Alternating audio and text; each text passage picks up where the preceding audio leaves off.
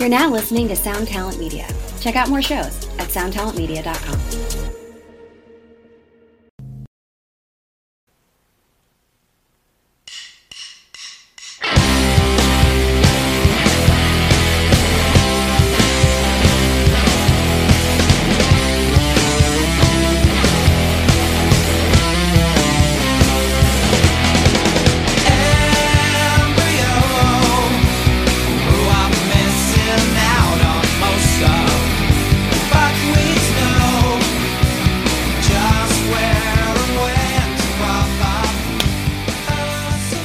Welcome to Axe to Grind, the hardcore podcast.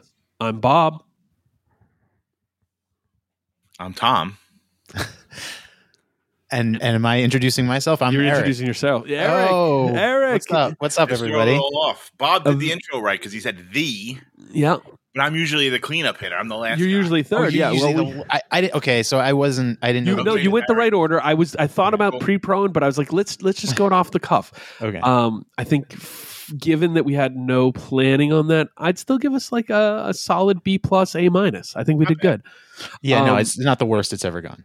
Joining us today, very special guest, but it's like, I don't even want to call you a special guest. You're part of the Axe to Grind. You're like inner circle Axe to Grind family. Eric Wow. Wilson, also of the world famous Worst Possible Timeline. How you doing today? I'm doing great. Thank you guys for having me. I'm excited to chop it up with you, and I'm excited to talk about some hardcore rules. As you guys might know, Patrick's not here. Tom, where's Patrick? He's somewhere over the Bermuda Triangle. He's on his way from. He's going across the world, going to the United Kingdom to play some gigs. He's playing Outbreak, and I don't know if they're hitting the mainland Europe, but I think he's doing a bunch of shows in the United Kingdom. I think somewhere one step closer. Anxious, I think. Right? Is that now? Yeah, it's Angel Dust, Anxious, and Drug Church, and so I think it is just United Kingdom. I was curious, like thinking about that. Western Australia, is he flying across the Americas, or does he go across like Asia? I think you go across Asia, right? It's probably some weird, like you go north and then like you're over Siberia, and then somehow you like wake up and you're in London. Yo, damn. I have a little bit of insider information. Yes. Chris from Drug Church told me Pat went to them and said, just book whatever's cheapest. He's like, I don't care. And let me tell you, it's about 2 days solid of going through airports and getting on flights, and it sounds like a hell that I wouldn't put my worst enemy through. Oh no, you going? But we know how you go direct. Like fuck that. Come on. Correct. No, I think he's going to. I think he has. He has multiple stops. Like That's what I'm two saying. stops. Like we're adults now. Kuala Lumpur. I think he's got. He has a layover in a place I legitimately. I'm almost 32 years old. He has a layover in a place I never heard of. Well, shout out to our first base coach, our pinch hitter, Patrick. We are not obligated to do any of his normal standing, so thank you. Eric's going to do a great job today. Before we get into the meat of the episode, shout out to our sponsors. Tom, you're going to have to do the noises. Are you ready? Oh man, yeah. I can do some noises. Okay. Yes. Let Eric do the noises. All right. Eric does the noises. Tom, you give the grading. You do the grading. I like that. Run for Cover Records. Death Wish Inc. Closed Casket Activities. And last but certainly not least, To Live a Lie. Ooh. See, these were all Pat and Jace, so it's not like if you're a listener, you hear that you're not like, I don't know what's happening now. So they were close enough. Yeah. The first one sounded very like wacky Z Morning Zoo. Elvis Duran. Sure, yeah. Yeah, that's what it sounded like, which was cool. I'd give them a solid 90 out of 100. All right, so it's like a Jordan Poole to Steph Curry kind of thing. Yes. Congratulations to the Bay Area and everyone else. I'm a Warriors fan because Chris Mullin played for the Warriors, and I'm a big dumb Irish guy, and he was a big dumb Irish guy. So, and we went to high school, the same high school. So, I'm just grateful. not to offend maybe some of our listeners, I just want to say quickly that I love Boston hardcore, but thank God the Warriors beat the fucking Celtics. I know. Yo, look, I've got a lot of history with the Celtics. I don't hate them as a franchise. I certainly got love for them. Of the Boston sports teams, easily my favorite of the Boston sports team. 100%. However, can't let Boston win. However, their attitude through this playoffs, look, y'all were like under 500. I would have liked a little slice of humble pie as you came in, and the Warriors scraped you off their shoe like the champions they were, making shirts that said it's 18. You deserve all the chirping from the Warriors. Those dudes were not playing, and you came in. So I was worried for a minute. The Celtics looked a lot faster. There was a minute where they were good, but and I was like, oh boy. Yo, then they won 3-2-1, boom. Last 3 games of the series just crushed them. Game 6 wasn't even close. But thank you everyone for joining us for Axe to Grind Sports Talk. I debated doing a whole episode. Tom, we might need to as a bonus episode, just full Sports on. Center. Yeah, Hey! How about them Yankees and Mets, baby? Ooh, well, we're gonna get there. Get there. Ooh, no spoilers. But big shout out to our sponsors. We're keeping it tight today. They all have lots of new stuff going on. Yes. I encourage you to go to the social media and follow them. If you have not, please do. Go to their web stores. Check them out today. Even if you just go to one, check out one of their web stores today. They have new things going up. We're going to get back to really citing them, but because we have an honored, esteemed, much respected guest today, I just want to kind of get into it. So thank you to Death Wish. Thank you to Live a Lie. Thank you to Run for Cover. And thank you to Closed Casket. Y'all are our favorites. I have a question. Yes, sir. And this is off the top of our heads. This is no pre-pro. Mm-hmm. Is Eric our most, has he been on the show the most? He's close. Alex Casey also has, and Dave also has. True. But I feel like Eric might be the number one. I think Eric's number one because he's had scheduled performances. He's had we've done call-ins to him. He's had drop-ins. He's had every type of appearance. So I've been around since day one. You have been day one. Yeah, we have. You are our favorite non-guest audience member. When you had the switch at Tom's apartment. Sure. I have a photo of it. Tom, I've sent you the photo. That might be the next Axe to Grind shirt, actually. Oh no. I mean, I'm about 50 pounds heavier in that photo than I am now. You legitimately are. You're a svelte man these days. So I'm not here's when we're in Los Angeles. Oh yeah, baby. Yeah. Oh, good idea. Eric. Yes. Who would win in a fight? Eric on the floor with the switch or svelte LA Eric? Oh, listen. I think we're dealing with two different beasts. Well, in some ways, yes, but I think at the end of the day, the heart of both those individuals is we're not fighters, we're lovers, man. I would hug that person, and he would hug me, knowing, of course, what he would become. All right, I'm going to allow it for now, but I do want to stew on it. I think Runyon Canyon Eric wins it, man. I think he's been training. Listen. Here's the thing. Yeah. I think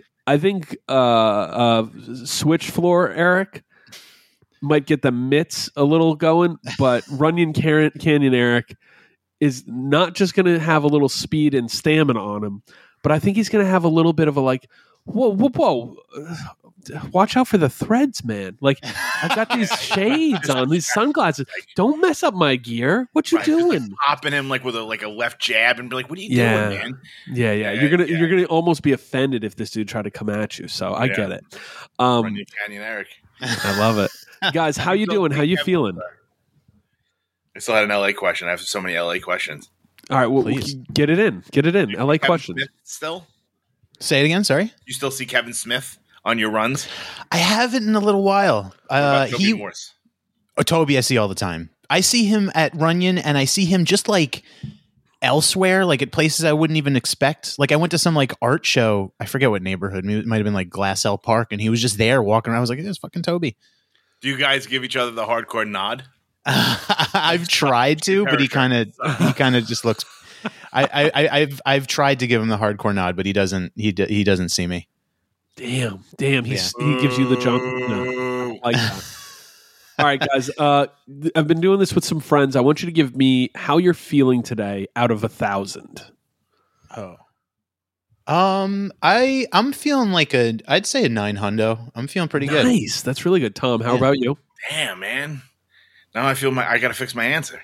Because I was going to be like, I don't know, like 62, like 620. Yeah. I mean, but that's like you're in Sunnyside, I presume. Yes. That's like a New York. You know what I mean? That's like pretty good. That's like a 62. 62 ain't bad. You haven't been outside, Tom. I was outside this morning. I have not touched grass. Oh man, it is pleasant. There's a little breeze. Now you probably will have the same breeze as me up there. A little breeze, comfortable, and you're gonna have a nice day. It's I'm at a conservative. I'm conservative. Going to give it an 880 right now because went to the farmers market.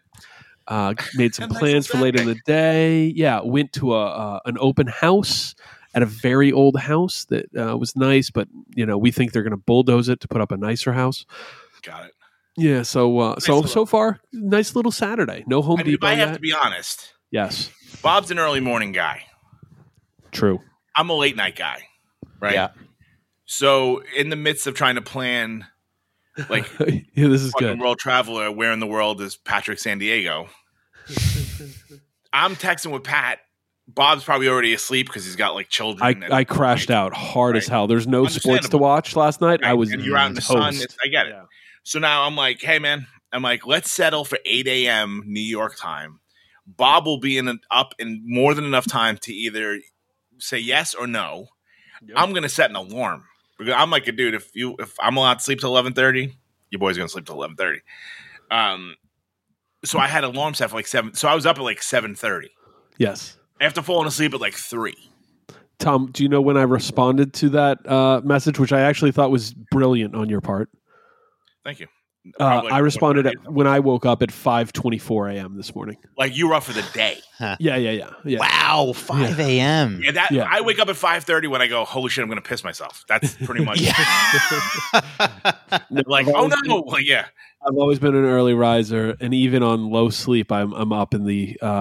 If I sleep till 7, that's like I'm like. I mean, that's where did the day go? Yeah, but you had 2. Yeah, I got that. It doesn't hurt. The dad part is going to sleep earlier, and then I've forced myself to be able to catch naps, which is like when they're napping, right? Oh, when they nap. I was not feeling great the other day, and I was like, all right, you know what I need to do? I need to sleep for an hour, and I forced myself to sleep, and woke up an hour later and did feel better. So I'm really, I don't know, I got some weird shit going on right now. Yo, we're gonna keep it nice and light today, but I do have an activity. Tom, I gave a little fill in, but Eric, you're totally clueless to this.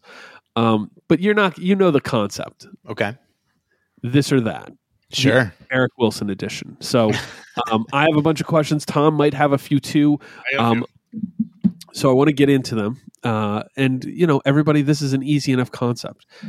This or that. And then we can explain why. Always a fun thing.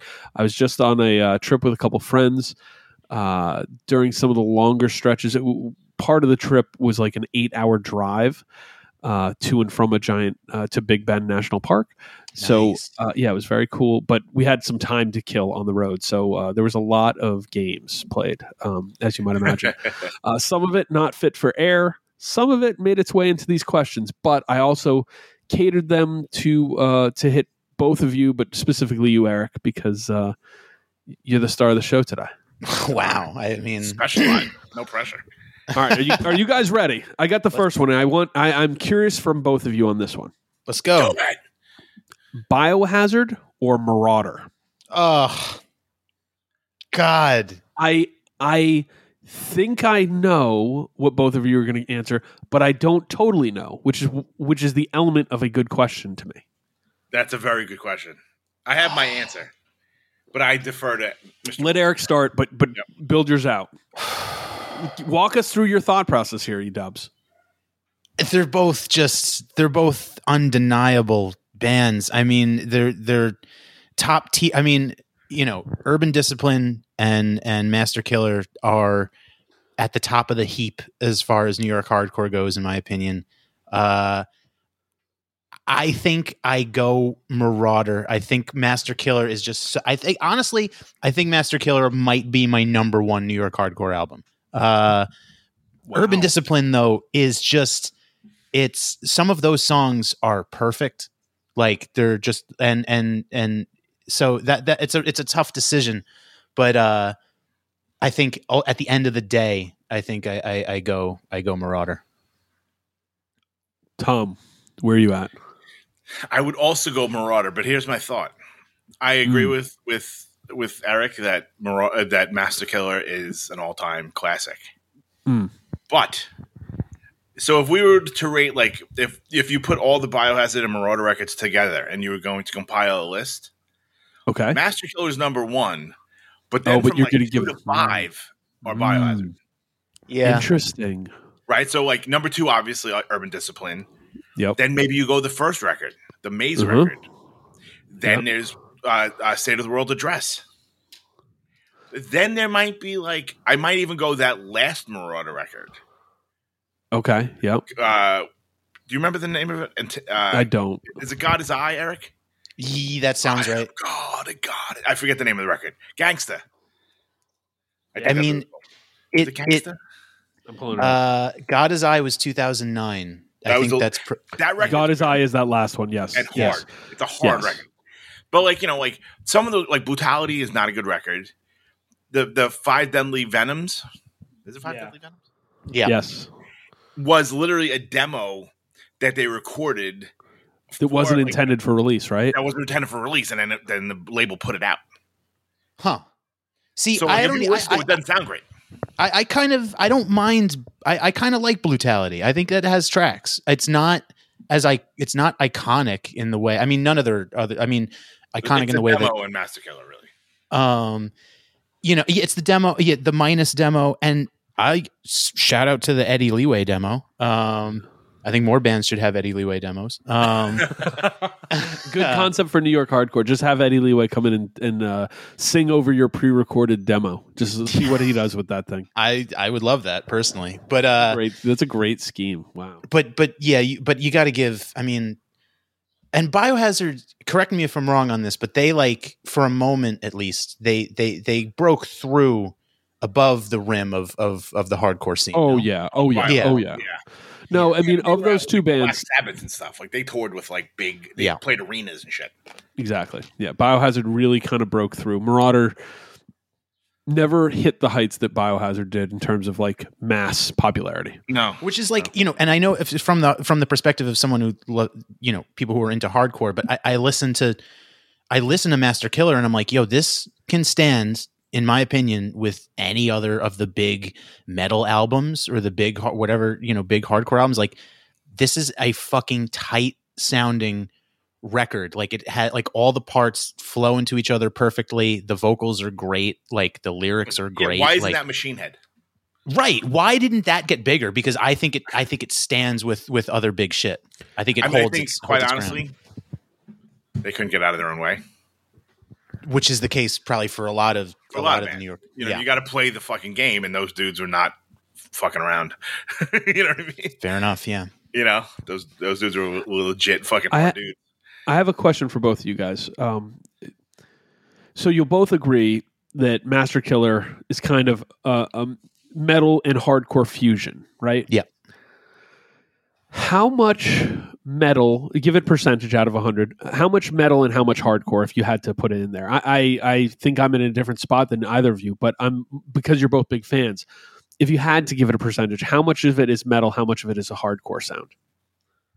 I listen, there's more metal in there than a lot of, like, there's more metal in there than, say, like Brightside by Killing Time. You know what I mean? Like, I'd put it as maybe like a 30 to 35% metal. Okay.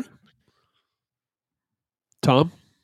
Sorry, I muted myself because I got in trouble for drinking water the last time. Your water bottle has made appearances. It's okay. Yeah, you know what? I worked 12 hours and I had to talk about hardcore with Pat. Yeah, I'm never mad about the water bottle. Shoot me. I would go probably like 75% metal. Wow. Okay. I mean, just think about it. At the time, yeah, this was like a fucking metal record. Yeah, played by like legit fucking hardcore lunatics. Now it seems it fits a lot more. Like it seems not tame, but like it seems more middle of the pack hardcore. I mean, came after. I am really happy to see that contrast in between your answers because that's what I was expecting. And I'm Eric. I would put myself closer to Tom's side, but I also think that hardcore has migrated sonically closer to this sound. So it's more like where your seat is at the table, like you know what I mean, like less so than the whole thing. If you were to show that album to someone who's into hardcore, they go, "What is this metal?" You know. But if you were to show that to like a metalhead, Anthrax, Metallica, Megadeth dude at the time, or even now, they would go, "I don't think that they would necessarily recognize it as like as super metal." You know what I mean? It'd be some weird crossover to them. Yeah, they'd see some of the crossover. I think it's interesting to compare it to some of the metal that was going on at the time of its release, which you're into like death metal. You know what I mean? And like. And it's not that, you know, it's certainly it's an interesting placement for that record. And, I thought, go ahead. No, I just wanted to say, like, it's interesting because it's a lot just purely perspective, but like, you know, and I grew up as someone more into hardcore than into metal, but like I would listen to a band like Leeway. And then I'd listen to a band like Anthrax. Obviously, Anthrax, much bigger band. But I would listen to Leeway and go, this is a better Anthrax. Why wasn't this big? You know? You nailed something. On said road trip I was on, we did a brief listening of the Big Four, you know? Sure. As you would. Anthrax is so... you know, if you sub out those vocals, and even the vocals aren't a million miles at all times, but if you subbed in a Roger, a Rabies, Eddie, Jesus Christ. It's crossover. It's crossover. It's really, it's got a lot of New York hardcore in the elements. I don't like to even give Anthrax that credit because of their whole NYHC thing and but like, it makes sense. Eric, right? Oh yeah. I mean, copyright the New York hardcore symbol. Yeah. Oh yeah. And also the, I mean, Scott Ian, right? That's the guitarist. He was in SOD. Yep. Right. And so was the drummer. Oh yeah. Okay. So totally, it's like, oh yeah, of course this has crossover. It's literally people, members of kind of thing. You know, it makes sense. It lines in. So yeah. I knew you both would pick. I didn't know. I thought you both would pick Marauder, but I'm glad to see it. If you had to pick Urban Discipline or any other Marauder record besides Master Killer, is it Urban Discipline? Yes. Okay. Cool. All right. I mean, maybe the minus demo, maybe. Yeah, but you got a lot of love for that, huh? I like that. It's great.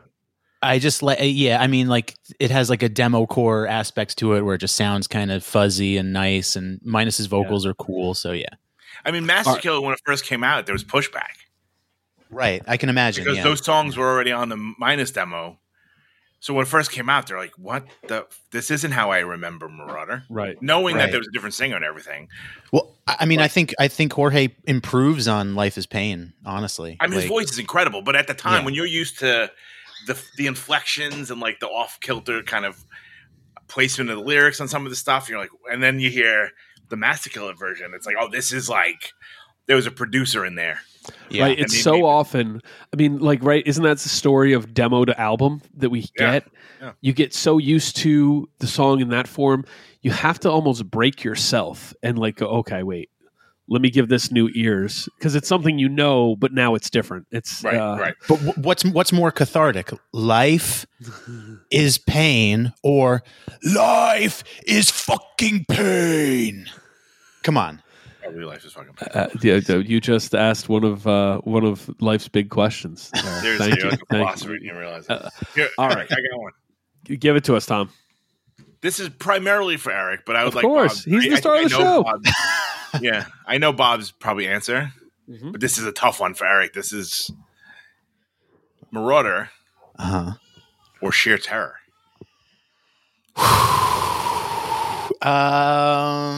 Fuck. I mean, it's. I mean, That's tough. Yeah, because Sheer Terror has a couple albums, right? Whereas, like, Sheer Terror kind of. I mean, obviously, the first album is the main thing, but they have great songs spread across their catalog, and it's like, where to me, Biohazard, for my taste, it's like pretty much Urban Discipline. Marauder still might be a better record than, in my opinion, than any of the Sheer Terror records as a whole. You know what I mean? So is that your vote? I guess so. I mean, I said at the top. I love hearing the pain in your voice. These are really hard soul questions for you. I mean, I said at the top that I think I've been thinking about it recently. I think Master Killer is my favorite of the New York hardcore albums. So, I think I gotta give it to them just for that fucking album. But I do love Sheer Terror too. I mean, I have to. This is no reflection of your love. Yeah. Tom, as you might have guessed, my answer is Sheer Terror. Yes. Just can't hit enough. And then Ugly and Proud. I really like Ugly and Proud a lot. I actually think that there's some tracks on Love Songs for the Unloved. Did we talk about Love Songs for the Unloved at some point, Tom? Have we done that? It's a better record than I think people know. And then, to be really honest, the Standing Up for Falling Down record that was like 2014 is really good. Oh, they had a great comeback. Yeah, like it's I implore, for some reason I came to this. A dear friend of mine, huge Sheer Terror fan, but because he was a punk hardcore kid, hadn't really checked out Celtic Frost. Ooh. And then we directed that, and he was like, "Oh, this is my new favorite metal band, and it's not close." So if for some reason you've never heard, if you've never heard those first couple Celtic Frost records, and you like Sheer Terror, get on that right now. I mean, they mimic the guitar sound to.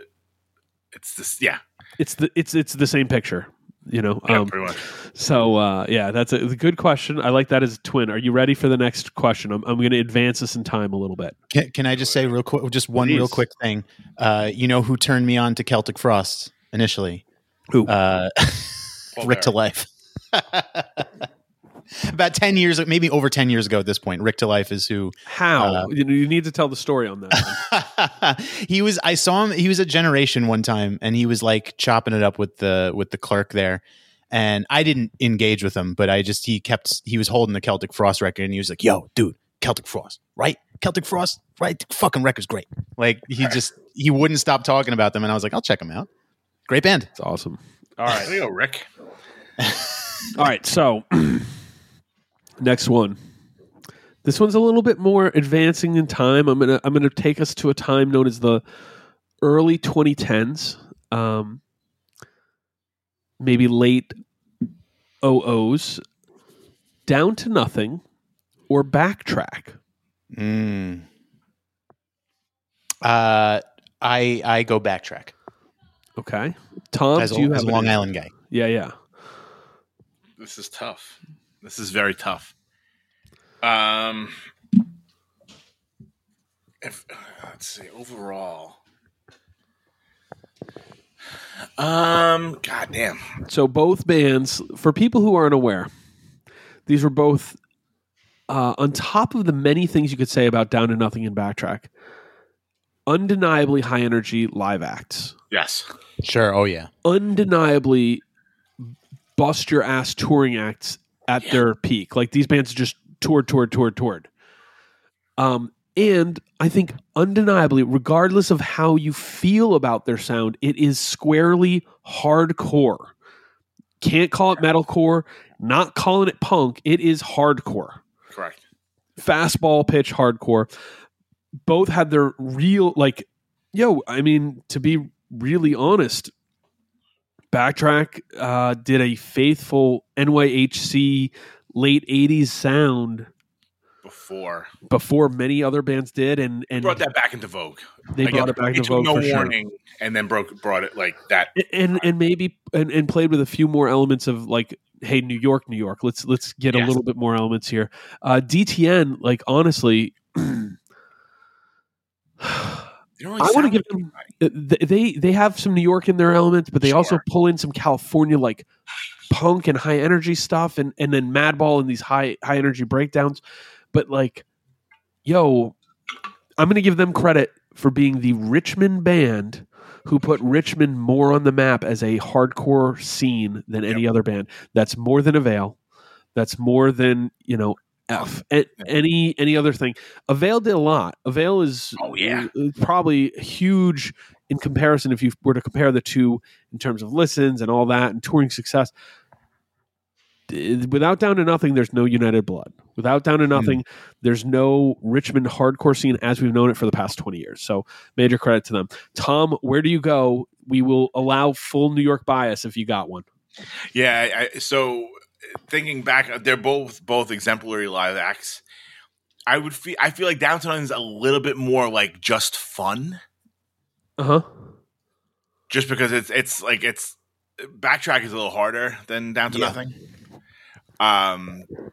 But in terms of I feel like I listen to Backtrack far more than I listen to Down to Nothing, but if you put me in a Down to Nothing show and I know all the hits, right? For sure. But my New Yorker show, and I'm gonna have to pick Backtrack. Yeah, no worries. Shout out to both those bands. Backtrack is the heavy mosh. Down to Nothing is the launch yourself off someone's shoulders. Right? Yeah, I'm with it. I think both those bands would like that. I actually, I think. What do you think is the best Backtrack record? I think the best Down to Nothing record is The Most, which is their first LP on Rev. Some of the material before that's really, really good. I think it's there's a Rev collection called Unstoppable, but I think that first LP on Rev is awesome. The Most. What's the best Backtrack record? You know what I like? Yeah. Darker Half is great. Yeah. But Bad to My World, that last record they put out was fucking awesome.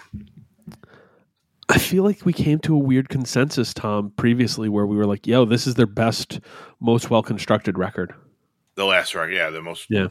And their demo was really popping, Oh, dude, yeah. With the breakdown skateboard on it. Yes. Right. I remember someone said, I don't know, it was Rich McLaughlin or someone was like, "Yo, it's my skateboard."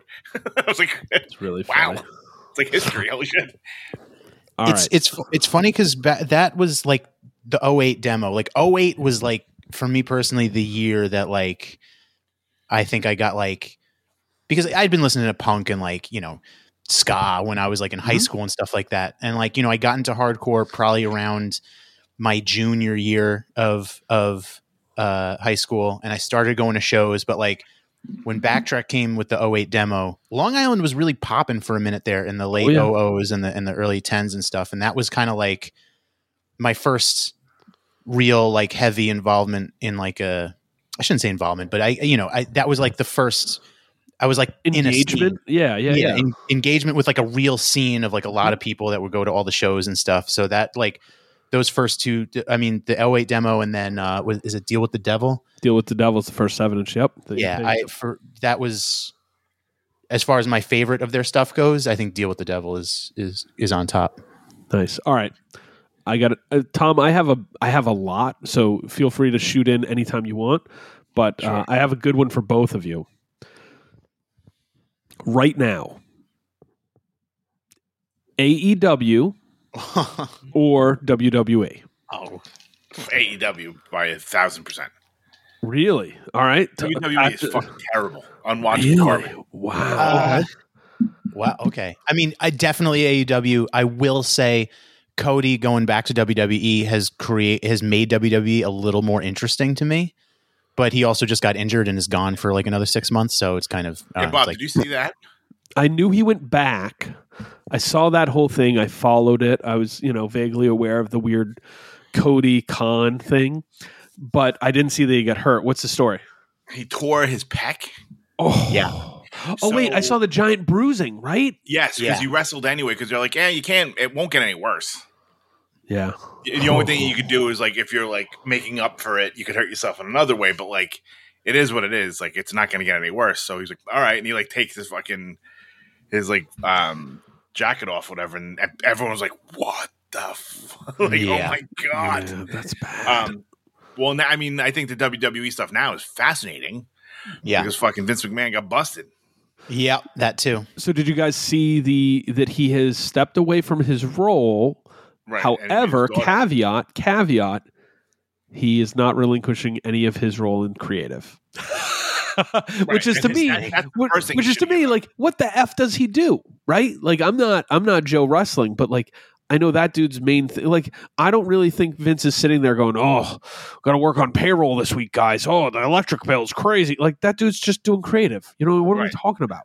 So, I think it's going to be a mess. I think there's a lot of stuff that's probably will come out about like different things and different ways they treated people and paid them off. And I think, who knows? I mean, it could go very, very terribly, but it's nuts. And he came out on live TV last night. Yep, they used it to pop a rating, which is like, of course he did. Whoa! Yeah. So they're like, Mr. McMahon will be live on SmackDown. So I talked to our mutual buddy that works for the company, and I go, apparently he was going to come out and give like I'm going away for a little while.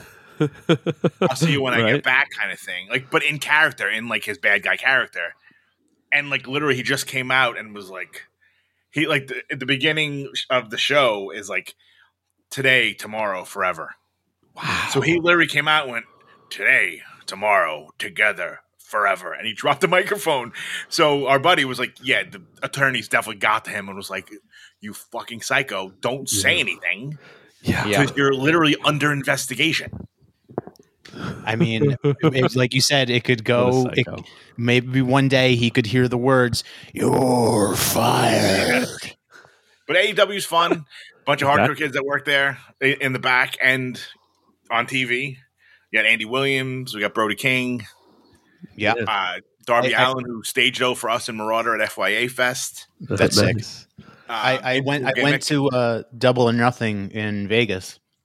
And I went I saw Brody King at the casinos, and I was like, oh man, that's a big dude. Super sweetheart of a guy. I have no doubt. Yeah. Yeah. All right. So AEW is the place to go if you want to see real wrestling right now. Yeah. Of course. I mean, it's got a lot of problems too, but I think it's fun, and it's like hardcore. Like, there's a lot of like smaller stuff that's probably even better. True. Okay. Speaking of hardcore, let's get back into it. SSD or Slapshot? Ooh. I go Slapshot, but I mean, this is the Boston version of the Marauder Biohazard question. It's right there.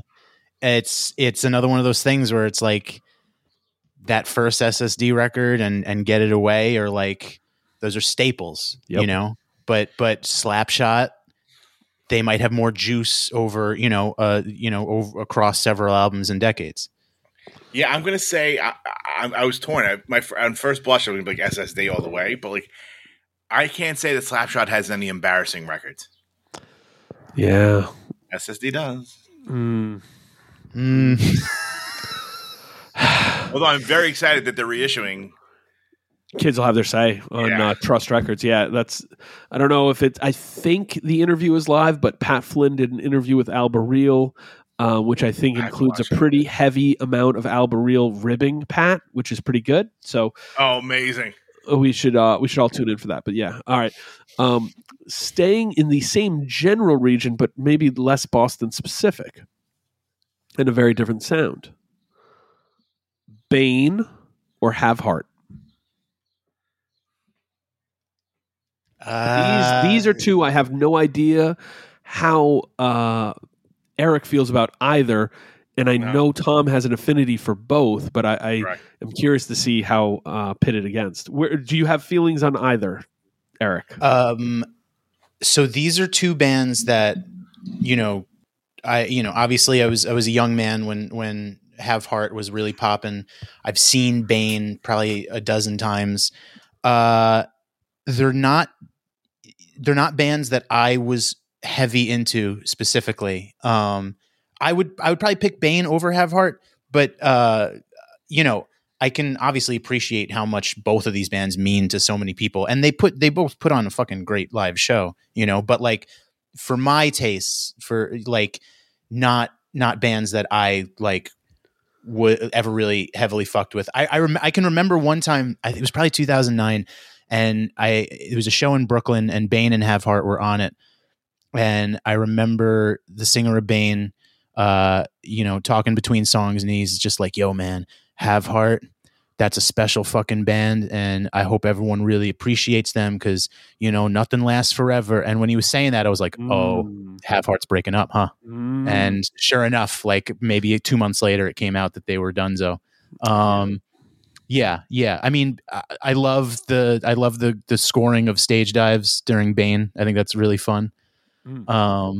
So yeah, I guess, for my tastes, I would pick Bane. You're going Bane. All right, Tom, where you at? This is incredibly difficult for me. I know. I said that Eric was like star of the show, but I have to be honest. I was aiming this one a little more your way. Yeah, no, I can feel it. I can feel the target on my back. Fuck, Bane or Have Heart.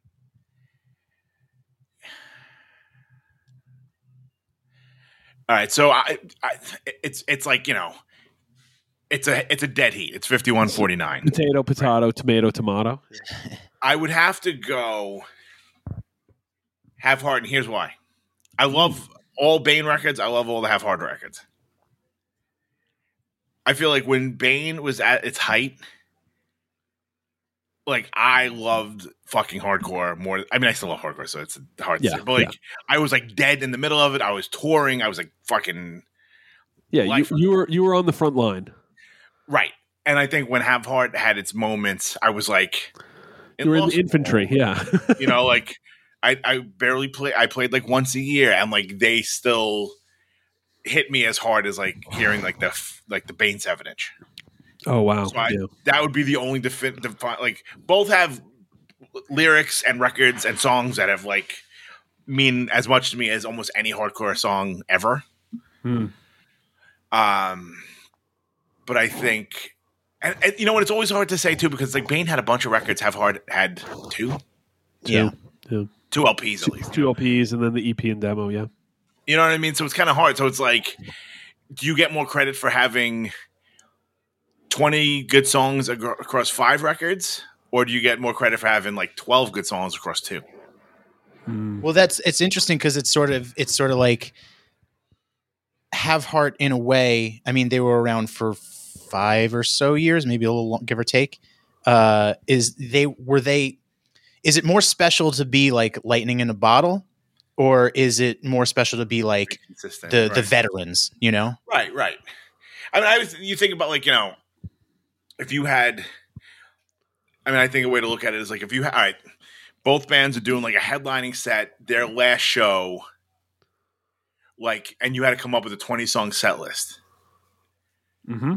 When you get into like songs like 16 to 20, like not in terms of reaction, but like, are you going like scraping the bottom of the barrel to find those like, or do you have 20 bangers? Or do you have the cuts? Right. Which is tough. And I think, because I think about like when we even go back to Marauder and Biohazard, those first 10 Marauder songs, like fuck everything. But like Biohazard has like track 15. Yeah. Because they have more records. You know what I'm saying? Like, Tom, you just created a new episode that we're going to do called 20 Songs Deep, which is hardcore punk bands that actually have 20 or more good songs. Yeah, I could write a set list that it's not going to be 8 songs that are like, No, that doing a 12-song set, you're cutting a lot of good ones. So, yeah, no. Right. Yeah, both good answers. I think there's almost a generational thing based on Bane or Have Heart, and there's outliers on both sides. But I think we're also post that weird generational divide. And I'm super curious to see where it ends up. Same thing. I actually think we talked about this, but I asked a younger friend at some point in the last couple of years, who do they like more, Foundation or Have Heart? And it was really tough for them because Foundation meant so much to them, and that was more of their band. But Have Heart they had seen a few times, and it was super important right when they got into things. But Foundation was like theirs, So it's fun now as we enter the post-generational ownership to see which bands, what bands end up being the one that people gravitate towards more so. All right, I'm putting that 20 songs deep note down. All right, anyways, next one. Don't steal that, anybody. Don't say, well, they can, and we'll just do a better version. Indie rock or pop punk? Wow. Pick one. I'm going indie. Okay. Yeah, I go indie. Pop punk has too many problems, and indie you can grow with it. Okay. Yeah. Like, I feel like you're like a 37-year-old. Like it's strictly so. All right, here's the deal. You could like fucking give me an indie. Raina Maria, right? Okay. Sure. You could like Raina Maria when you were 23. Yep. And you go see them at 40 and not look like a fucking weirdo. That's true. But if you were the kid up front in the ringer tee in the Saves the Day video in 1998. Yeah. Yeah. And now you're 47 going to see them in 2022. Different energy. Like, and the same thing with like Newfound Glory, like with all those bands, like they're all still killing it. So like, well, and that's you're being generous. I actually think Blink-182 is a fine band, but I think seeing them at 23 is different than going to see them at 43 or something. You might. If I go to see them right now, someone is looking for my kids. 100%. Yes. You know what I mean? And then they realize I'm sitting there with other adults. Then they're like, "This is a little weird." What are you guys doing? A really funny way. That's a really funny way of looking at it, and not how I was going to approach the question. I mean, I don't know. I kind of disagree. I think if you're 45 and you love Newfound Glory, go fucking see Newfound Glory. I mean, the thing is, like. Will. Yeah, I mean, but like punk rock bowling. I have no judgment. I don't judge that sort. But like, I get it. I mean, it's like pop punk obviously has a younger person vibe and sound to it.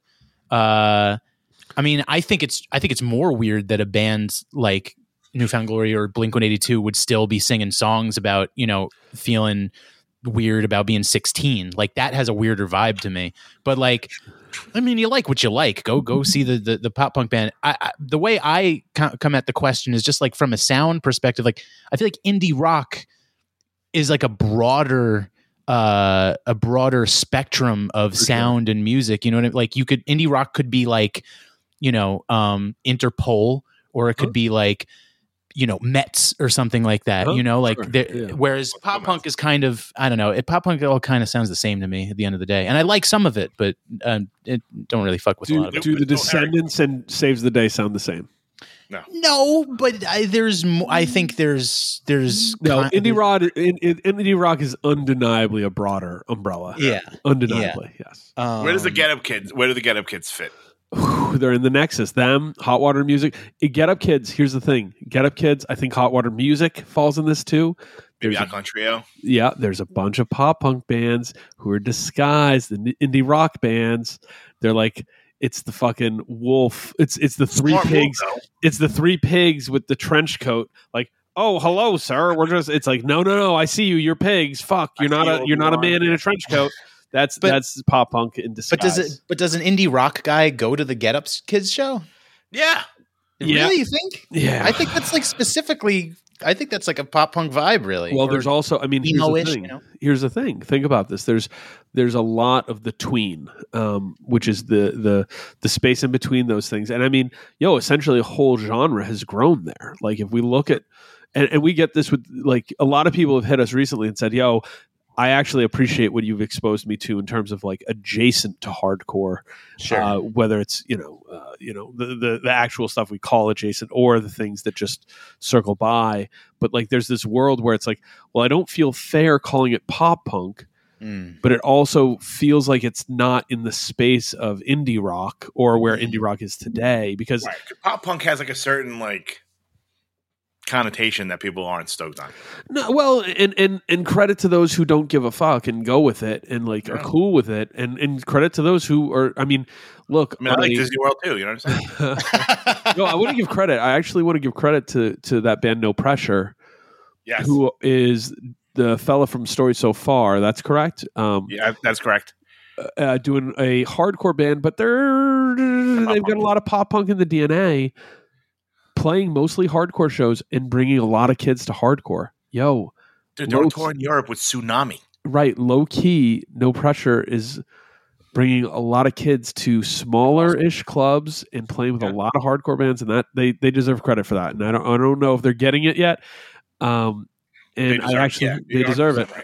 Maybe Koyo too, to some degree. Koyo's doing these weird, Koyo's mixing it up. I mean, Anxious is out there. There's just this weird mix of bands who are willing to do it. It's just No Pressure stands out because they are going like Koyo's big from the rip. Yeah, Koyo, Anxious, etc. These bands, they're pop punk and they're playing in and around the hardcore scene, and they're not embarrassed by it. They're embracing it. They love it. They come from it. No Pressure is almost doing the other, where it's like, yeah, we love hardcore. We're hardcore kids at heart, but we're going to play this brand of really accessible hardcore with a little pop punk in the DNA, and the names attached to it that's going to bring people to hardcore shows. Yo, right? Like people will come. If they're playing a 400 cap, there's 400 people that'll just come to be close to that dude. Yeah. They're like, oh, I didn't have to pay it. Because I've had conversations with other people about other bands.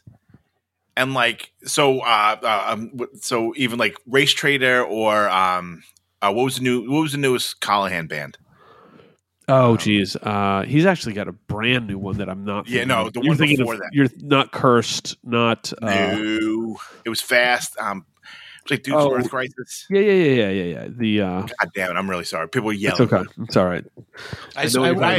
Since we're on the topic of pop punk, I want to give a shout out to my buddy who has a band called Career Day. My buddy Des used to sing for a band called Bellwether, if anyone remembers them, from Long Island. Maybe like 10-ish years ago or so. He's got a band called Career Day. So if you like pop punk, go check that out. But I just want to say also real quick. Oh, sorry, Tom. Sorry. It's in the middle of a goddamn story, man. What are you? Sorry. I forgot. I had to give my friend a shout out. Go. It's like having Pat here. Sect. Well, that's what I was going for, and I like your little shots at like, yeah, sure. If you like Disneyland, I love that. So Sect, thank you, Bob. But I would ask, so like Race Trader and Sect, drummer from Fall Out Boy.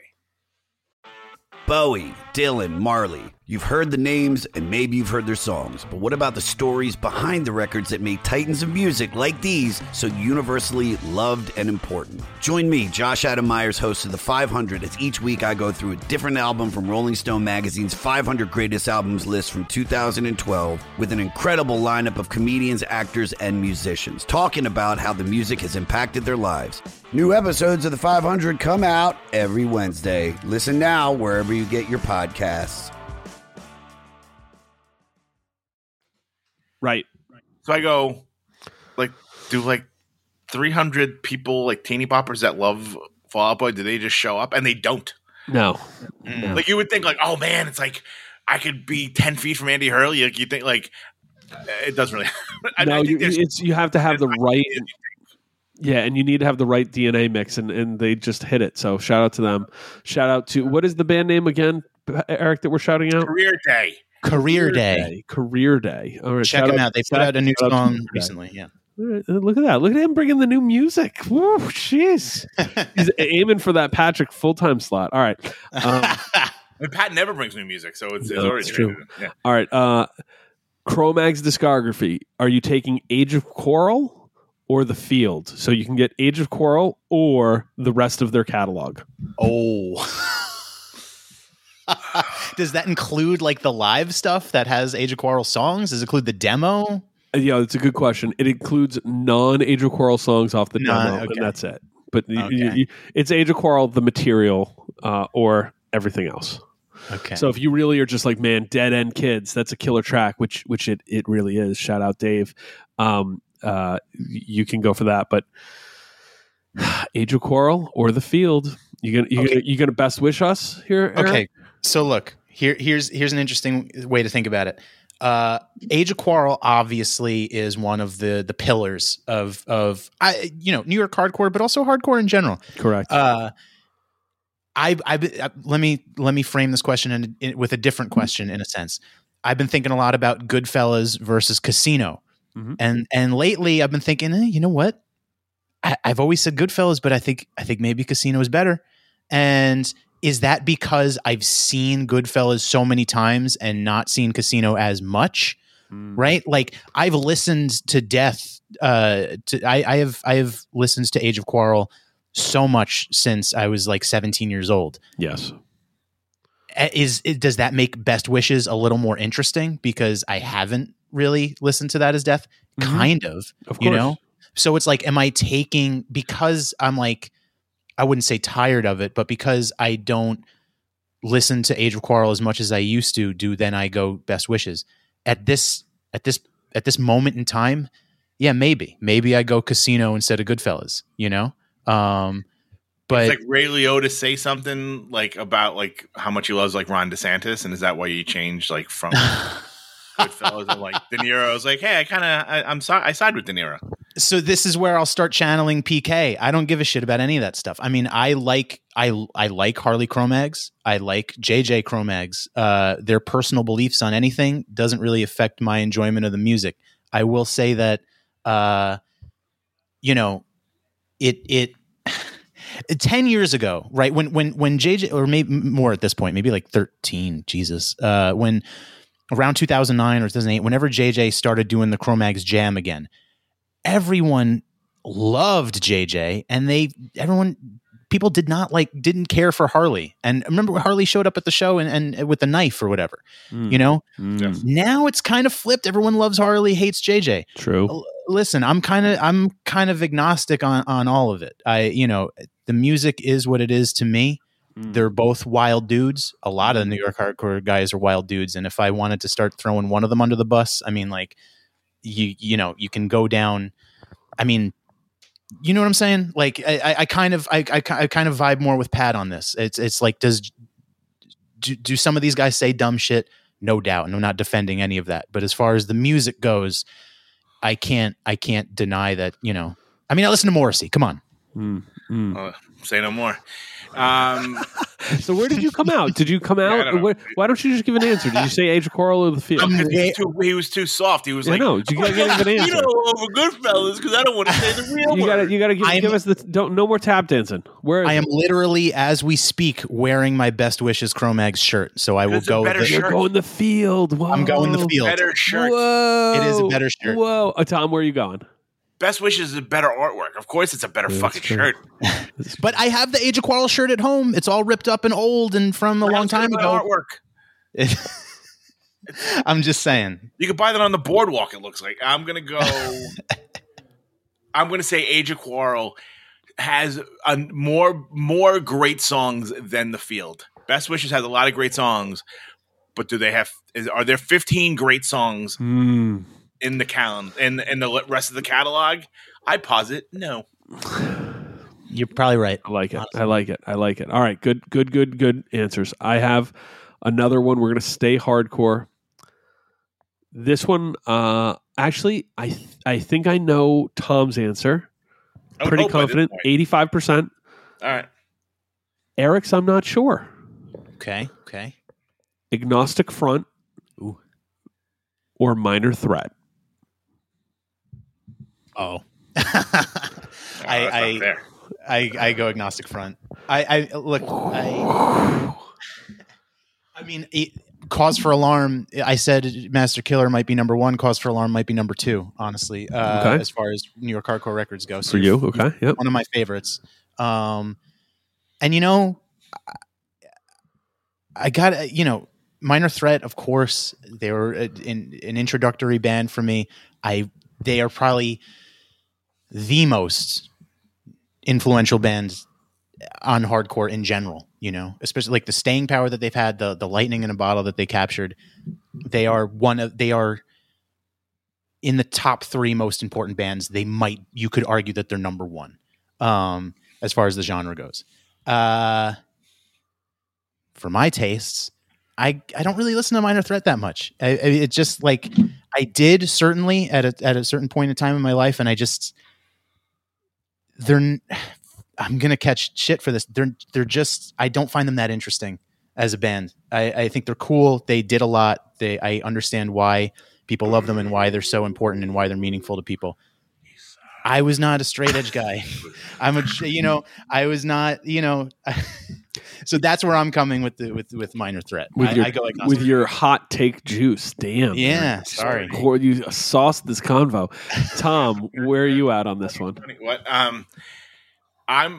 This is one of the only times that AF will not win. That's right. Because Minor Threat, and this is no exaggeration, has a perfect discography.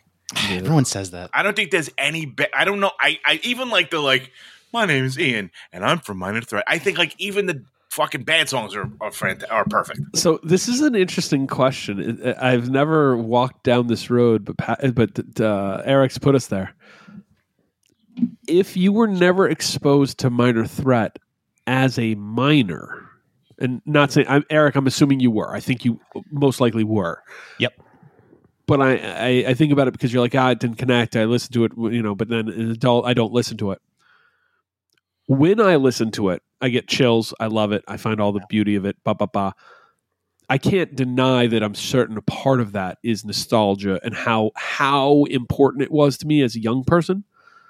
But I also find it really highly competent and really dramatic, and all of the music's perfect. Hey, Bob. Yeah. I got a question for you. Let's hear it. Name me. Well, no, this might be too easy for you. Go. Because you're saying it's there's definitely nostalgia to it. Yeah. But I would be very hard pressed to name 5 hardcore songs better than Filler. No. Like no. I mean, better, just outright better. No. You know what I'm saying? Like, I feel like no. I'm with you. No. Like, of course. Like, In My Eye. But there's some songs on there that like someone could hear for the first time tomorrow and be like, "How do you not get fucking amped from Filler?" Well, this is my thought, and this is where the question I wanted to go to is: if you don't hear them as a young person or early in your journey, could some of the charm be lost?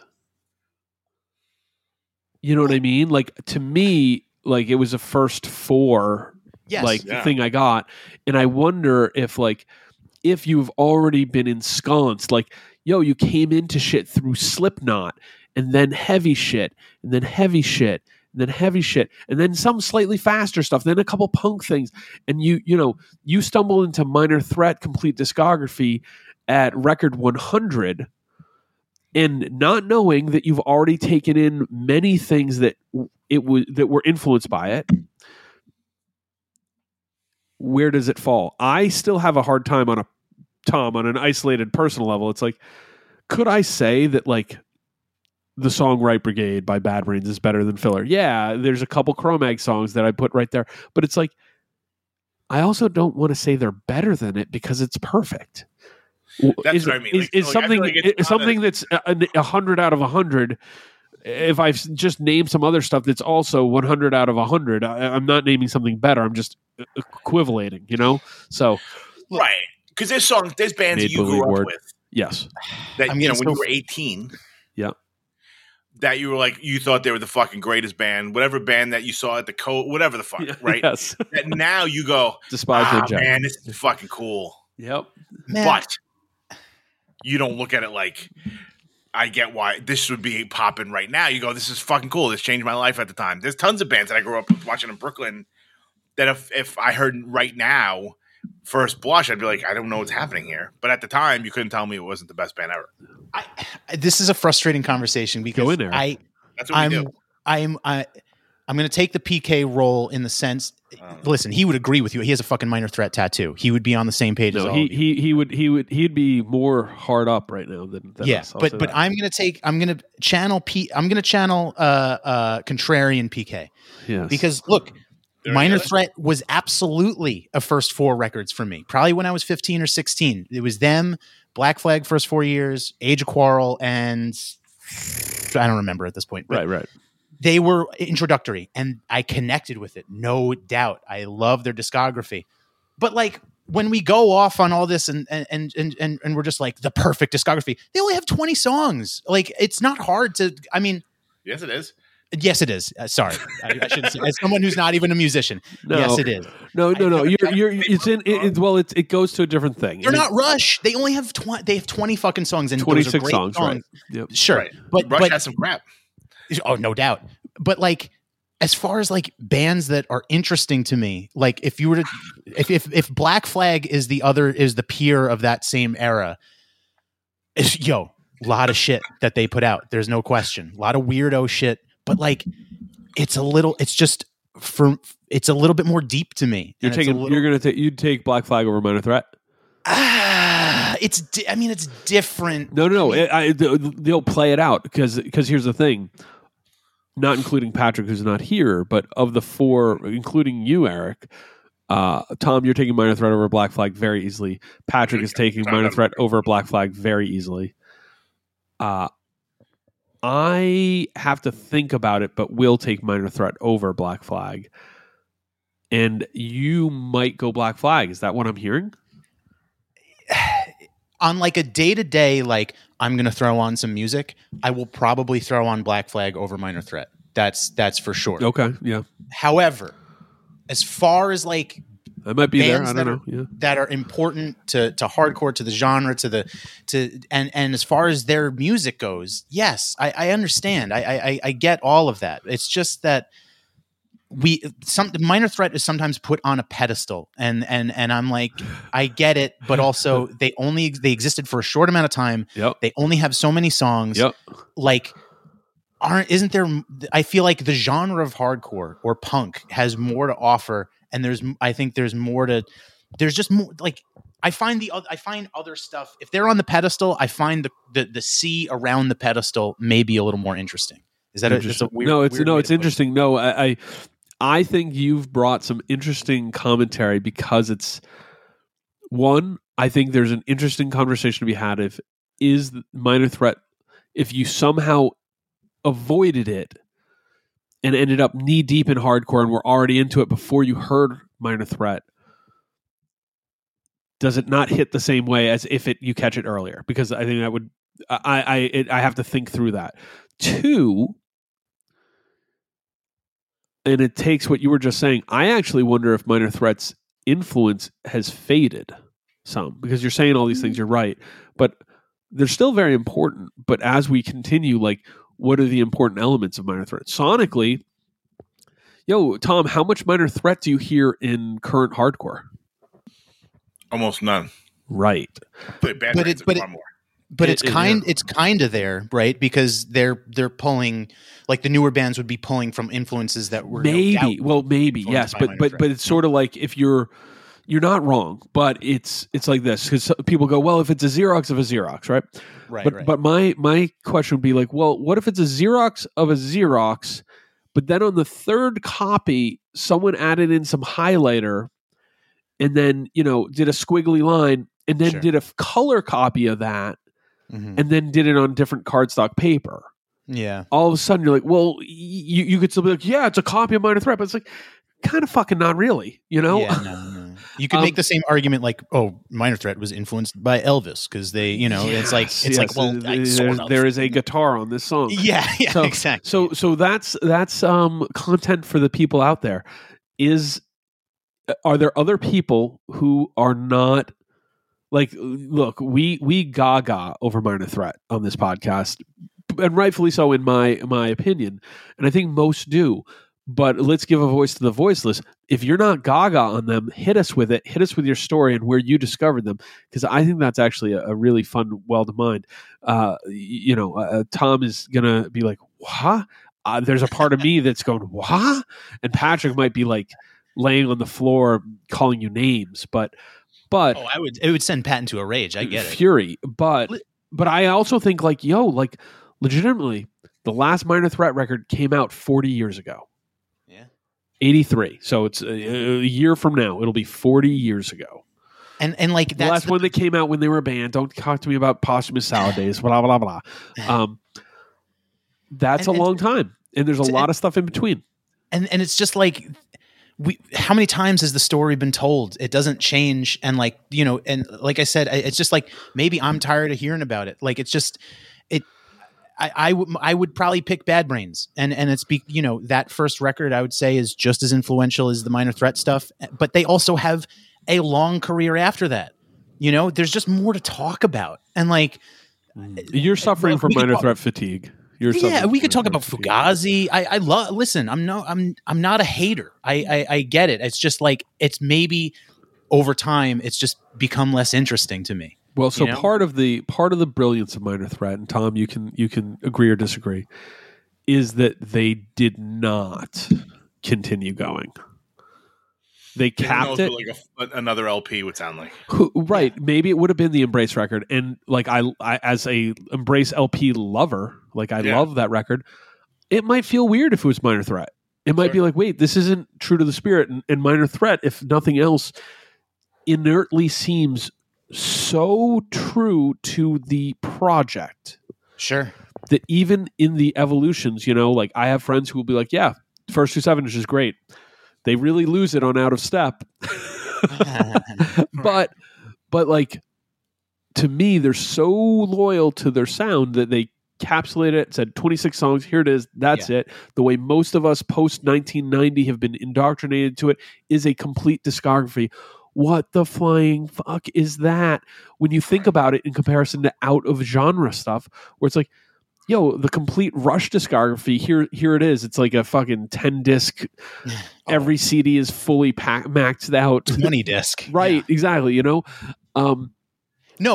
this band who you see on the shirt wall at weird music store right next to Black Sabbath and right next to fucking, Metallica. But they only had 26 songs and they were only around for, 3-ish years. And, how many shows did they play? If you asked me, I don't know the number, but I would say 50 or less, and it might be way less. And don't get me wrong, that's cool as fuck. I'm glad that they had the vision and the wisdom to realize like this is special because it was lightning in a bottle. That's cool as don't get me. I'm glad that they never did a reunion as much as people wanted it. But I say it because part of your conversation is that you would like there to be more in the conversation and more to talk on because it's so limited and so finite. And I agree, but that's part of their story is that like, hey, it was this finite moment. And the resistance to the actual revisiting of it has helped, is despite the fact that there can be some fatigue with it. Like it's the same thing. Like a shout out to people not asking Ian MacKaye, like, oh, are you still straight edge? You beat that. Imagine how many times that dude's been asked, like, is there ever going to be a Minor Threat reunion? Thank God people have stopped asking because the dude's 60 and it'd be weird if he was doing these songs he wrote when he was 19, you know? So he's still straight edge, all right. Yeah. As the other side of that conversation, I think Agnostic Front always deserves our love and respect. Have either of you seen the Agnostic Front shirts they made for, I think they're playing one of the European festivals. Hellfest and some Yeah. Did you see them, Eric? No, I didn't. Tom, describe them. On the front, it's got, in like the usual font. Stencil font. Front, yep. Like that stencil. Yeah. Agnostic Front. On the back, Agnostic Back in the same font. Pretty good.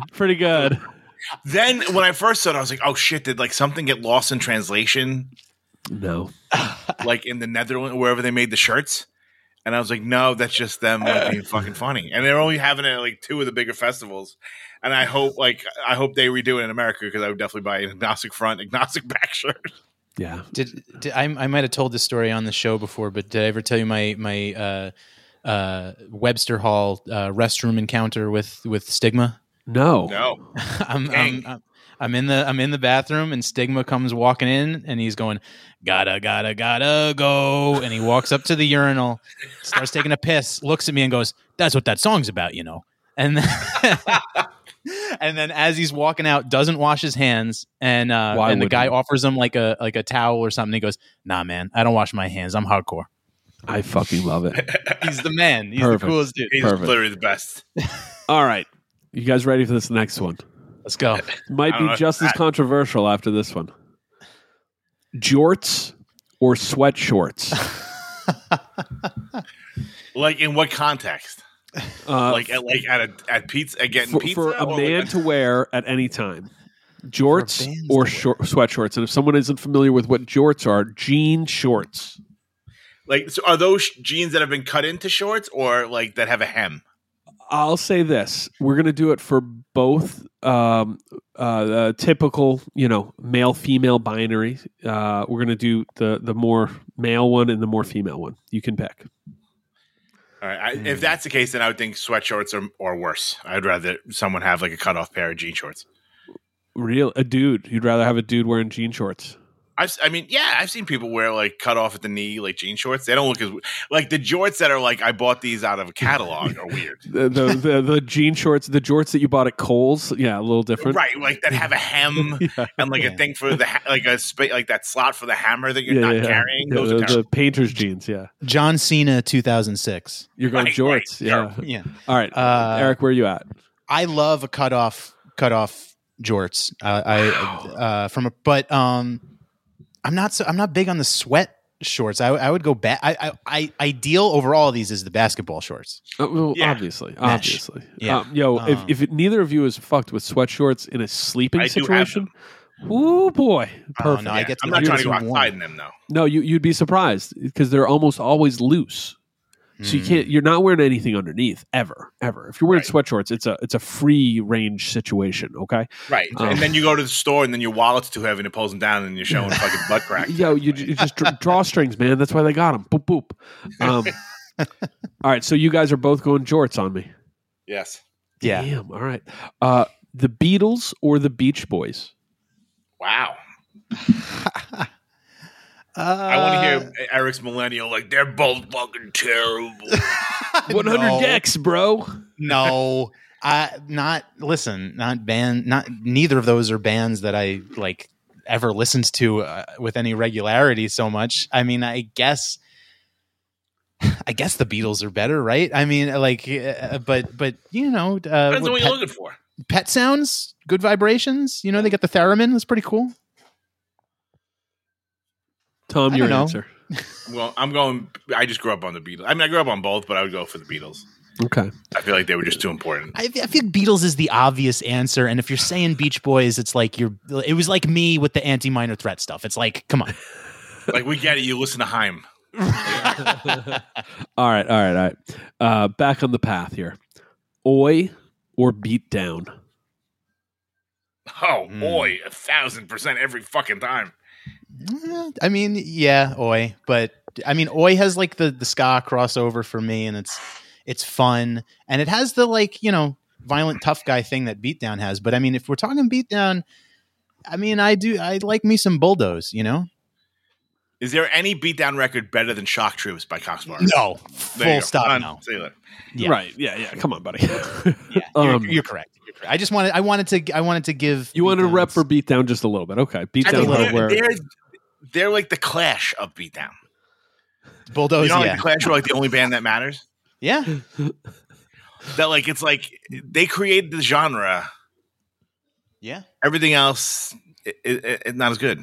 I'm with you. I'm with it. Yep. All right, Ariana Grande or Dua Lipa? I've seen Ariana Grande live. How was it? Great. Were you going side to side? I mean, such a filthy song that little girls listen to. But anyway, that's just pop. I mean, they said the same thing about Britney Spears, right? Eric, I implore you to Google the lyrics too, side by side. And it's just walking funny. Listen to you. What are you, a church guy? What are we doing? Who cares, man? That listen to this crap, and I go, oh no. Oh come on, that's what. So are you both going Ariana, or where are we going here? Come on. I don't know enough about Dua Lipa showing my age. I would have to. The guy Ariana. Who tried to. You're going Ariana. Where are you going, Eric? I didn't hear you.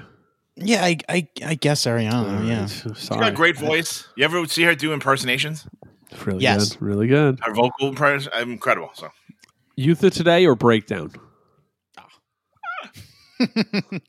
Tom is Youth of Today. Eric is Breakdown.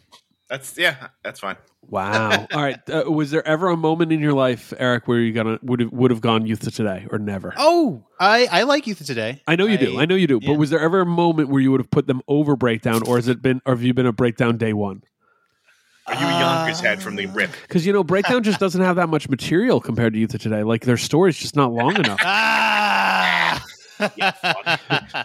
they do though. Now they have too much. No, like we are heralds of the blacklisted and plus minus breakdown stuff that seriously is way overlooked. Great. Like way. That last record, not. I love it. Yeah. The Zorp record? Battle Hymns, yeah. Battle Hymns is good. I'm into it. Okay. So you're the 93 demo, Squeegee Man? Yeah, that's pretty good actually. I think my short stint on the B9 board, my username was Squeegee Man. Good work by you. Good work by you. Good job by you. All right. Gulch. Wait, I didn't answer, go ahead. I didn't answer the question. Was there a time where I was a Youth of Today guy more than a breakdown guy? For a brief moment, yeah. Probably in like 2011 when they started doing Youth of Today was doing some reunion shows. Yeah. How old were you at that moment? 20 going on 21. Nice time. Time you'll remember, you know? Good job. Can I interject for a second? Sure. Bob, before we move on. Speaking of breakdown, I want to give another reminder of the Rich McLaughlin benefit. This Drop is it. Sorry, this no pre-production, but it made me think of him and them. July 30th at the Brooklyn Monarch in Bushwick. Standstill, The Fight, Maximum Penalty, Uppercut, Breakdown, Alone in a Crowd, and Killing Time. It's a memorial benefit for Rich McLaughlin, who we've talked about on here. A wonderful guy that we lost way too soon. So if you're in town, go support that. All the bands rip. Breakdown rips. Uppercut rips. Even though they have an anti-straight edge song. MP rips. The Fight rips. Standstill. And, of course, Alone in a Crowd and Killing Time. Two of the best. So go support that July 30th at the Brooklyn Monarch. Thank you. Shout out. All right. Bringing us up to a more modern convo. Gulch or Drain? Drain. Ooh. I would probably go Drain also, but Gulch puts on a hell of a fucking show. Yeah, that's the one. But Drain is so good live. Gulch live is pretty wild. On record, it's Drain for me for sure. It just hits a few notes that I'm like, wow, the energy on this record's like pulsing. I'm actually very curious and almost excited to hear what their next LP is going to be like. So shout out to Drain, Epitaph Records. That's crazy. But two like straight up superior live acts. So that Gulch, I have a feeling the Gulch live set at Sound and Fury will be bonkers. Yeah. Last show. So, all right. Hardcore from 1984 to 1989 or hardcore from 1990 to 1995? Well, I'm going 84, 89. Okay. You're talking about two different beasts. That's what we do. Yeah, no, I know, I get it. Yeah. I'd probably go 84, 89, but that it's the tough. 90s stuff again, like a lot of interesting stuff in that time period. Fuck, now that I'm thinking about it. I know, dude. I thought it would be interesting for both of you, actually. Because, because you think, because we always like do like the 1990 rev drop. We always consider part of the 80s. Well, there's a thing that like in this question we should be strict with the numbers, but it's you there's a part of 1990. Yeah, Quicksand's all 90. Inside Out is 90. Burn, Citizen's Arrest, all the ABC downtimes. Yeah, like from like 91 to like 90 to 91, you get this 80s bleed over where you're still getting stuff trickle in. Yeah, and it turns, but like for many people, if you ask them, their favorite Rev stuff is that 1990 Rev stuff.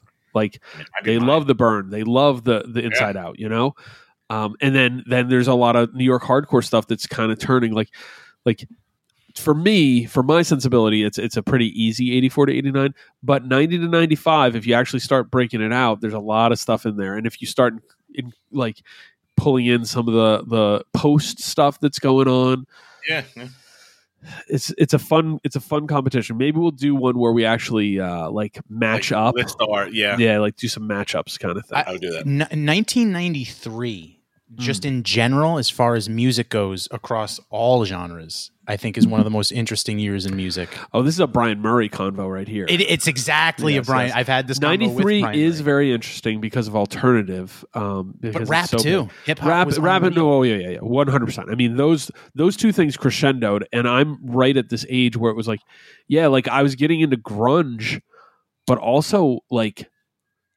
rap and hip hop were so awesome. Like it was undeniable. Yeah. Like yo, MTV at the moment, it was Dre and Snoop and Tupac and Big, and then and Nirvana and Alice in Chains and Soundgarden and Pearl Jam. It was like that's what was on MTV. There was no hair metal, there was no pop shit, there was nothing. It was those two things, and you'd get softer versions of that or other. And actually, you had a good like low key R&B thing that was going on. But yeah, no, if hardcore 93 is the least interesting of almost all that stuff, but it was a very interesting year. Well, are we calling Quicksands? Post-hardcore. Post-hardcore was killing it. Post-hardcore was killing it. And then like right now we're splitting atoms to do that. But but yeah, like hardcore, as Rival Mob would describe it, was not doing great in 93. Right. Post-hardcore was fucking pumping, killing it. So that Quicksand record, that's of all their material, that's my favorite. Yeah, Slip is such perfect. an unreal It's album. perfect. It's perfect. Yeah. For both of you, but TV or film? Ooh. If people of the podcast world don't know, I work in television. It is my passion, but I find myself watching movies more than I watch TV these days. Tom? I am also a film guy because I'm terrible at television. Yeah. And if you're expecting me to sit down for like 8 straight weeks, to watch 8 hours or something, like I'm not going to do it. Yeah. I get it. The Wire is the best TV show ever. I get it. Yeah. I watched the first season, and then I hit the second season. They're on a boat. I'm like, I'm done. But if that first season was a movie, you'd be able to roll. I've ever seen. Okay, all right. I think I had a revelation recently. I think Game of Thrones broke me as far as television goes because I watched that from season 1, and the letdown of the final seasons, like I was like, I'm not investing. It really this much hurt. Time in it. I can't fucking watch a TV show. You think of the hundreds of hours that you probably dedicated to it? Yeah. For nothing. If it was a 2-hour movie and the ending sucked, you'd be like, well, it was a waste. Yeah. Tom, you didn't watch Game of Thrones, I don't think, right? No, you know what? I had when it first came out, I remember walking in and there was like a 14-year-old like nursing, and I was like, yeah, I'm out. And then I just never watched it. Like, here's the thing, Tom. There's a part of me that and Eric, we got to get in on this. There's a part of me that wants to say to you, dude, it's awesome. You have to watch it. But then I'm reminded of the last 2.5 seasons. I YouTube Red Wedding. Okay, so that was, and honestly, the build up to that, and like the surprise that, unless you had read the books and like the first 5 seasons ish of Game of Thrones are great. I was fully invested. Eric, I was like, I'd watch an episode and then I'd get 3 to 4 hours of content every week in between episodes from podcasts about it and shit like that. Because it was so good and there was this crazy fan base around it. Yeah. And it was really good TV.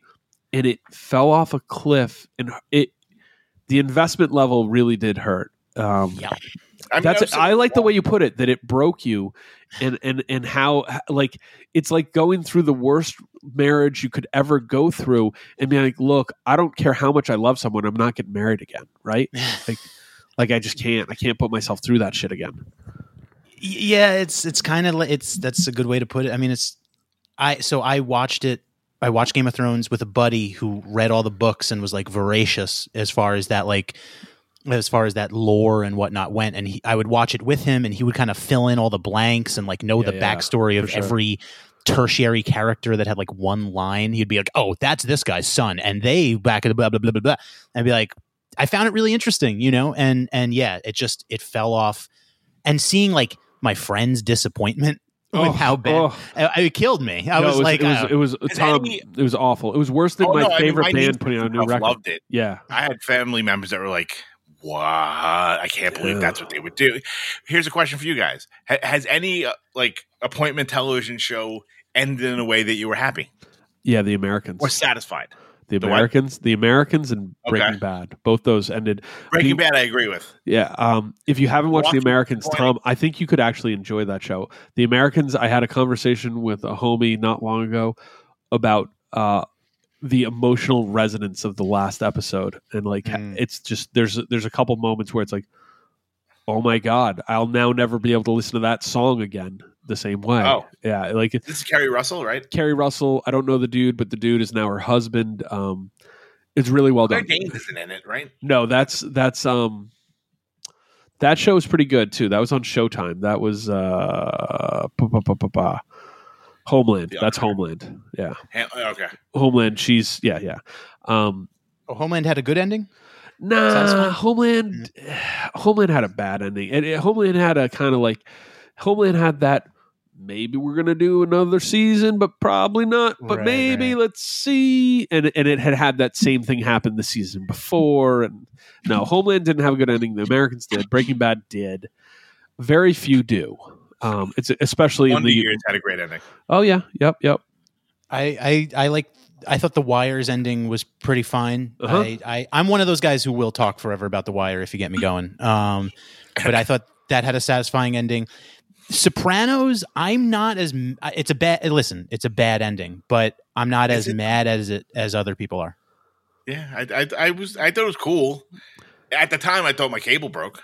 Right. That's what it was. It was so. It's like it was a what do they call it? It's the horror. Yeah. Well, the horror movie trope that gets you to jump out of your seat. Like or like a jump scare. Scare. It's a jump scare ending. You know what I mean? It's a like, and it's we should not take it for anything more than it was. Tom, your reaction is exactly what they were hoping to elicit. People were like, "Wait, what just happened?" And that confusion, and then it's you're supposed to get meta and think about what could it mean. It could be blah blah blah. Death is like you don't know what happened. Not super satisfying to me either, but I didn't hate it. It's like it was a good TV show, but it left me. Speaking of The Wire, yep.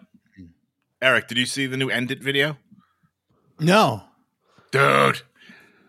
They go full Baltimore on it or what? Yeah. Well, the singer, so our buddy Brian from Zilbalba, little Brian, the bass player, he comes so the video starts, he comes running around the corner, and instead of Omar's coming, it's Akil's coming. Singer turns the corner dressed like Omar with a shotgun. That's great. The rest of the band goes running, and it's just them walking around Baltimore. The song is fucking incredible. It's got Justice from TUIs on it. Oh, that's great. But the video, it's just him fucking singing with a fucking shotgun. Dude, the song is literally like, you listen to it once, you'll have to listen to it 10 times. I love it. But the video, just him, like, he comes around the corner, he's like whistling like Omar, which is one of the most like iconic fucking character scenes like ever. Like, you don't have to know The Wire to know Omar coming. Sure. All right, we're gonna go rapid fire for a few here. You guys ready? Wait, can I just ask a quick question? Of course, I have a question. I mean, maybe not a quick question. So, does Tony live or die? He did. He's dead. You think he's dead? I think he lives. Members only guy went and got the gun from the toilet. Nah, I think he goes on. I thought he lived. Yeah, he just goes on. All right, let's go. Williamsburg or Silver Lake? Like the bomb? Like I don't know. Silver Lake is the hip area in LA. I've never been to Silver Lake, so I don't know. Especially it's like Williamsburg. Like Williamsburg is Williamsburg still, but it isn't Williamsburg 20 years ago, And Silver Lake is Silver Lake still, but it wasn't Silver Lake of 15 to 17 years ago. So but pick one of those like washed up cool places. Both washed up cool places that have been super gentrified, but still trying to give the facade of hip. Like Urban Outfitters. Oh yeah. My understanding was that Echo Park, but maybe Echo Park is the Bushwick and Silver Lake is the Williamsburg. Echo Park could have stood in here for Silver Lake. Silver Lake predated it barely, but I mean, look, Southern California compared. I mean, it's just more pleasant than New York. I say this as a lifelong New Yorker. It's a more pleasant existence. It's nicer. That being said, I lived in Williamsburg for a time. You're thinking about that Whole Foods. I love the neighborhood. I beautiful women. I mean, parks. Are you saying Silver Lake? Are you saying both? They're both got it. Yeah. I think the women out here are a little bit. I think they're a league above the New York women. You better watch your mouth. As a dumpy man, listen. I say that with all self-awareness, but I would rather at this point in my life, I'd rather hang out in Silver Lake, I guess. Yeah, you're going to Erewhon. None of this Whole Foods shit. But like I said, lived in Williamsburg, miss the neighborhood, don't miss my apartment. Tom, we'll do a tour of Silver Lake when we're out there. All right, cool. When you guys are coming out for Sound and Fury? Yeah, we'll be there. Hell yes, we're gonna. We will be there. Metallica or Slayer? It's a tougher question than you think. I know. What's the first thing that comes to your mind? Go. Metallica. Okay. Yeah, Metallica. I think it's secretly the right answer, but I'm taking Rain and Blood over any Metallica record. Over Master of Puppets, though? I know. But then you start thinking about it too much. And you're like, wait a second, Metallica's got so many fucking songs. I mean, they both bands. And then it's like, wait, but Rain and Blood is so fucking hard and heavy. And it's like, yeah, but then go listen to Kill 'Em All then. And you're like, oh shit, Kill 'Em All. Ah. And God Hates Us All is the best, most recent record of any of those bands. Interesting. And that's 2001, September 11th, 2001. Wow. All right. Pokemon or Magic the Gathering? Their third choice? You keep going direction. I'm just you keep surprising me at every turn. Hey man, we got to keep you on your toes. Yeah, the third choice is Yu-Gi-Oh. Jesus. I'll go Pokemon. I did that Pokemon Go around Ocean Grove like one summer. I'll do that. That's cool. All right. Yeah. I mean, I don't. Okay, I've never played Magic the Gathering. I don't know enough about it. Mm-hmm. It's. I think it's adjacent to Dungeons and Dragons, sort of, right? More card battle. Yeah, less it seems. I think that's cooler than Pokemon as a 31-year-old. However, in 1997, yes, yeah, you were actively into Pokemon as a child. Oh, I was waking up at like 6 a.m. to catch it on the WB, like that. Pokemon was a phenomenon. If you were, yeah, I know you're in the exact right pocket for it. I was hoping for that. Yo, man. Tom, because as a dude who was going to comic book stores, I remember Pokemon stuff appearing and being like, "What in the flying hell is all this shit?" And then all of a sudden, it was like I was 14, 13, whatever, and then I started seeing young kids coming in, and that's what they were there for. And it like took over within years. It was wild. You know what's crazy? At that time, there was a VHS tape, and it was just a promotional tape about Pokemon. It wasn't an episode. It was like a tape that explained to you what Pokemon is. And this tape just showed up in my friends' mailboxes. They never ordered it. Their parents didn't get it for them. They just I had several friends that just got a tape in the mail. Yeah. And they were like, yeah, this is Pokemon. And we watched it and we were like, oh, right, shit. This seems cool. Let's go. Yo, good for them. All right. 7 seconds or Gorilla Biscuits? I go Gorilla Biscuits. I'd have to go Gorilla Biscuits, but it's close. EP or LP? Ooh. EP. Oh, I mean, it depends. I think there's great LPs and there's great. I think generally, if you're a hardcore band, especially if you're a newer one, go EP. Okay. A good LP would end up being an incredible EP. That's how I look at it. Oh, okay. Yeah. To me, great LP is unbeatable, but it's so hard to achieve. So, right. A lot of good LPs would be actually really great 4-song 7-inches. Yankees or Dodgers? Oh, come on! I mean, this one's obviously the initial question's Yankees or Mets, but Tom's a Mets fan. Eric, you're a Yankees guy, aren't you? I'm a Yankees guy. Yes. All right, so I didn't need to ask that, but Yankees or Dodgers is a little fun. I'm assuming, Eric, you're still going with the 32 games over 500 Yankees. Yo, they are killing it, and it's nice. On fire. If the Subway Series, Tom, you and me. Ooh, yo, do you know the Yankees are currently on pace for 119 wins?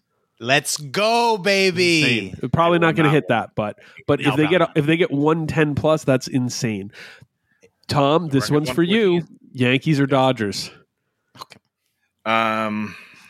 You got to throw on a hat and go to the stadium. Yeah, no, I know. I'm probably gonna have to go Yankees.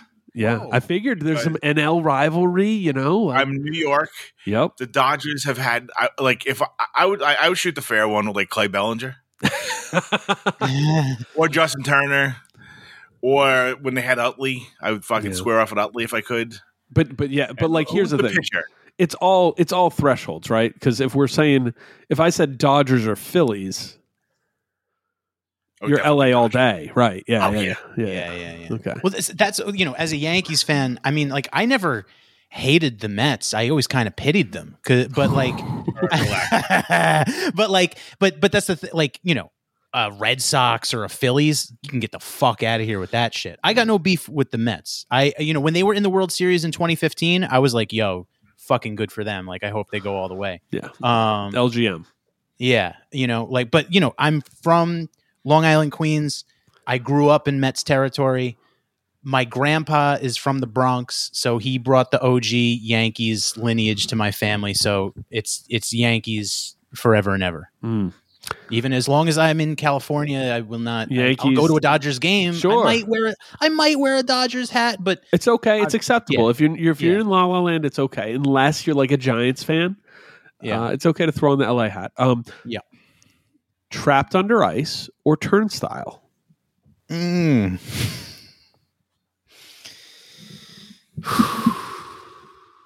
man, I mean I love them both. Mm-hmm. I think what Turnstile is doing is cool as fuck. Mm-hmm. But at the end of the day, listen, I would probably at this stage I would probably listen to Turnstile over TUI, but like TUI they are legends of that era. I feel comfortable at this point calling that a legendary band. Oh yeah, no question. Yeah. So there is no. So give your answer. That's the question. Is just give your answer. Right at this moment, Turnstile. Okay, Tom. I'm gonna say TUI. Turnstile is very pleasant, and I like it a lot. TUI makes me like become your TUI till you die. Yes, it makes me want to like mosh. Yeah, I mean, it was a toss up for me, honestly. That works. We only have 3 more questions. I'm going to give you the Easton submitted question: yes. Mario or Luigi? Mario. I mean, there is no Luigi without Mario, so you got to go Mario. Do we think that there's a lack of Irish American representation in video games? Is that are they? Did they get screwed over by the franchise? Should Sonic the Hedgehog's name be like O'Brien McCallahan or something like that? Yes, I think so too. Yeah. Maybe it is. We just don't know yet. All right. Why do the Irish have such like little brother syndrome? I don't think they actually do. Tie-dye shirt or oversized all over print shirt? Ooh. I don't look good in tie-dye, so I'll go all over print.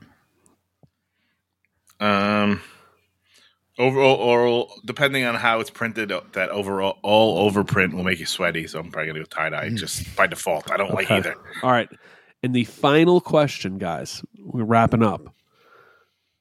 Drug church or self defense family? Drug church. Yeah, drug church. Good night, everybody. Thanks for having me, fellas.